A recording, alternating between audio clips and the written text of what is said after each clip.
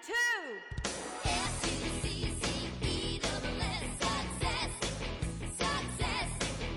What is going on, Breakthrough Success listeners? Mark Verdi here with another solo episode. We're going to talk about some of the weaknesses of a social media strategy, these signs that your strategy can use some work. Now, we're not only going to talk about what not to do, but we're also going to follow up with some insights that can make your social media strategy a bit better. So whether you feel like you need help with your strategy or you're feeling confident about it already, this episode is going to help. Make sure you subscribe to this podcast for more episodes so you get frequently updated, and also leave a review if you happen to enjoy. Now, the first sign of a weak social media strategy is a sole focus on followers and engagement. I think we've shifted, at least more brands are shifting away from a follower-focused model and shifting to engagement. We haven't seen as much activity lately where people buy fake followers just to pump up their profiles for whoever's going to see their profile and be like, wow, you've got X amount of followers. You're pretty impressive because you have X amount of followers. And then you look at the engagement and the numbers aren't quite there.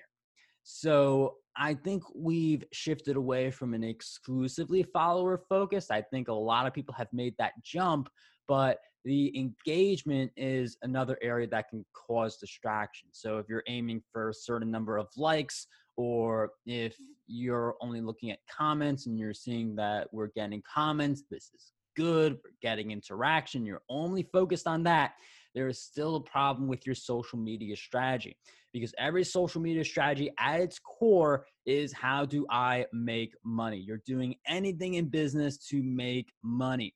And social media, it is a great place to provide value. It is a great place to provide free content. But then how does that translate into sales? How does that translate into clients? If you don't have answers to those two questions, you should look over your social media strategy, see how you can better answer those questions, and then adjust accordingly. You can include call to actions in your content to drive people to your website, to drive people to schedule a strategy call or an appointment. You can post video snippets or quotes of client testimonials that pretty much show you're awesome and you're able to deliver this great result.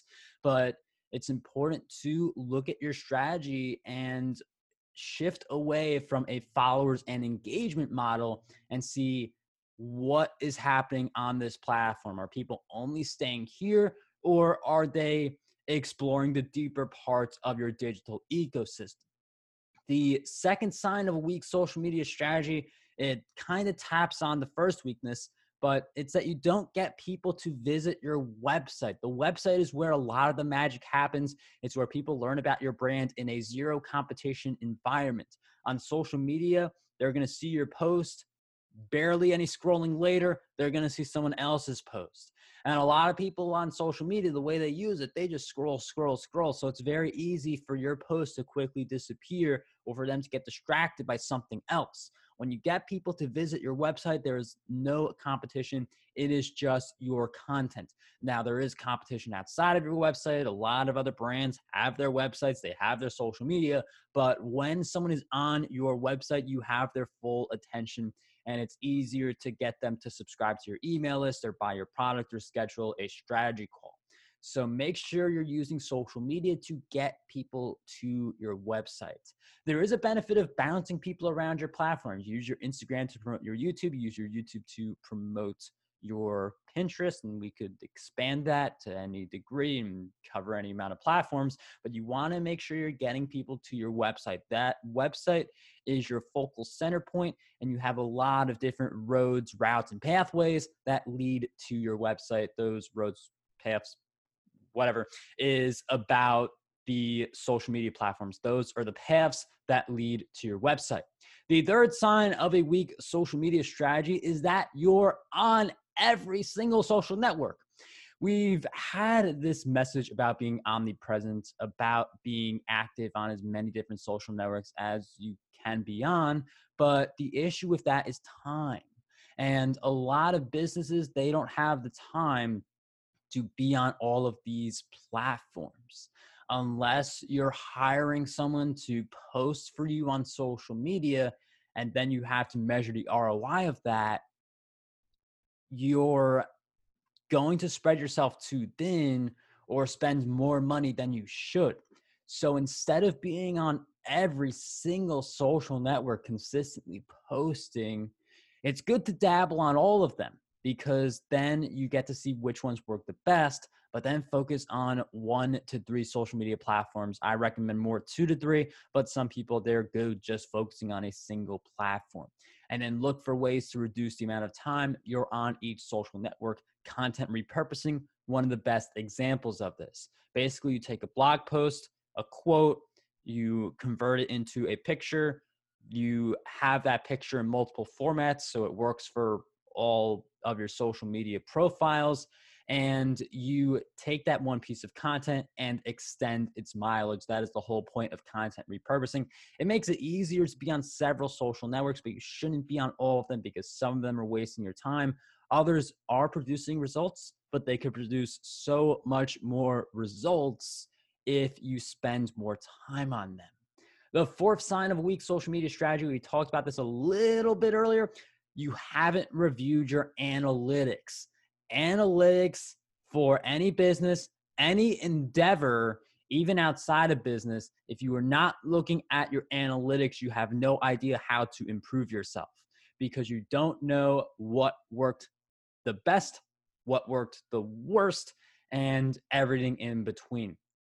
I'm a runner. I do many marathons, and I have all of my runs tracked since, I believe, August 2020.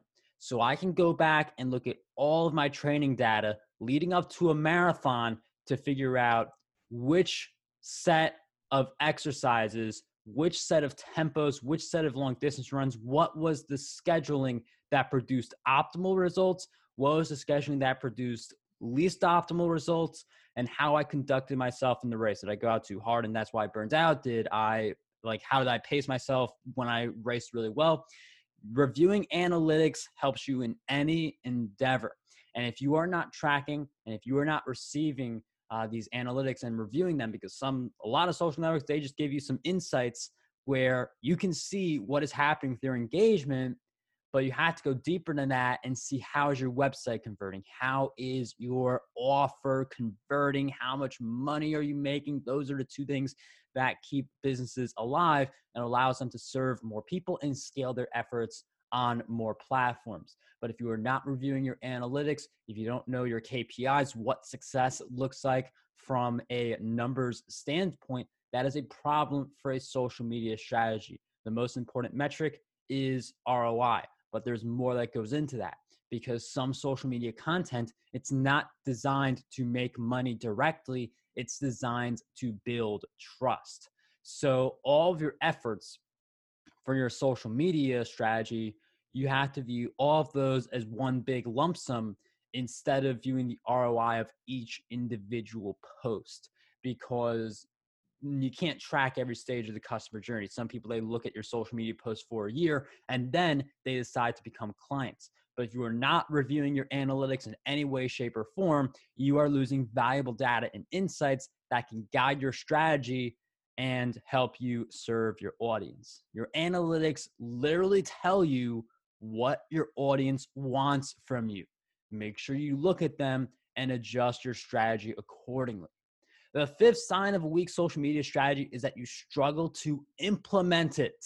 Some people, they come up with these grand social media strategies that work very well in theory, but then it comes time to put in the work and you have too many different social media platforms in your strategy. You find yourself having to spend too much time on social media and sacrificing time that you could spend doing direct prospecting. There's a lot of different trade-offs that businesses have, and this results in a struggle for some business owners to implement their social media strategies. If you're struggling to implement it, cut down on the workload. It's better to implement a strategy that allows you to be consistently active, but not super active on 1 to 2 social networks, than a strategy that is designed to work well, make you active on all the platforms, but also only works if you hire 5 people. So make sure that when you create your social media strategy, It is actionable and it is reasonable. You know what you have to do. It's not going to be overwhelming to make it happen. Once you get through these hurdles for your social media strategy and you focus on getting people to your website, you look at overall ROI. How is your social media strategy contributing to web traffic and sales, building trust, and you're continuing to look at the analytics to figure out what works best for you without getting overwhelmed with too many options. That gives you the greatest chance of success on social media. You get rid of these common weaknesses. You're able to figure out what are some of the more nuanced weaknesses that may specifically apply to your strategy and fix them accordingly. Let me know what you guys think about this episode. Shoot me an email. I always love to hear from you guys, and make sure you subscribe for more episodes like this if you haven't already. Until then, hope you enjoy the rest of your day, and I'll see you in the next one.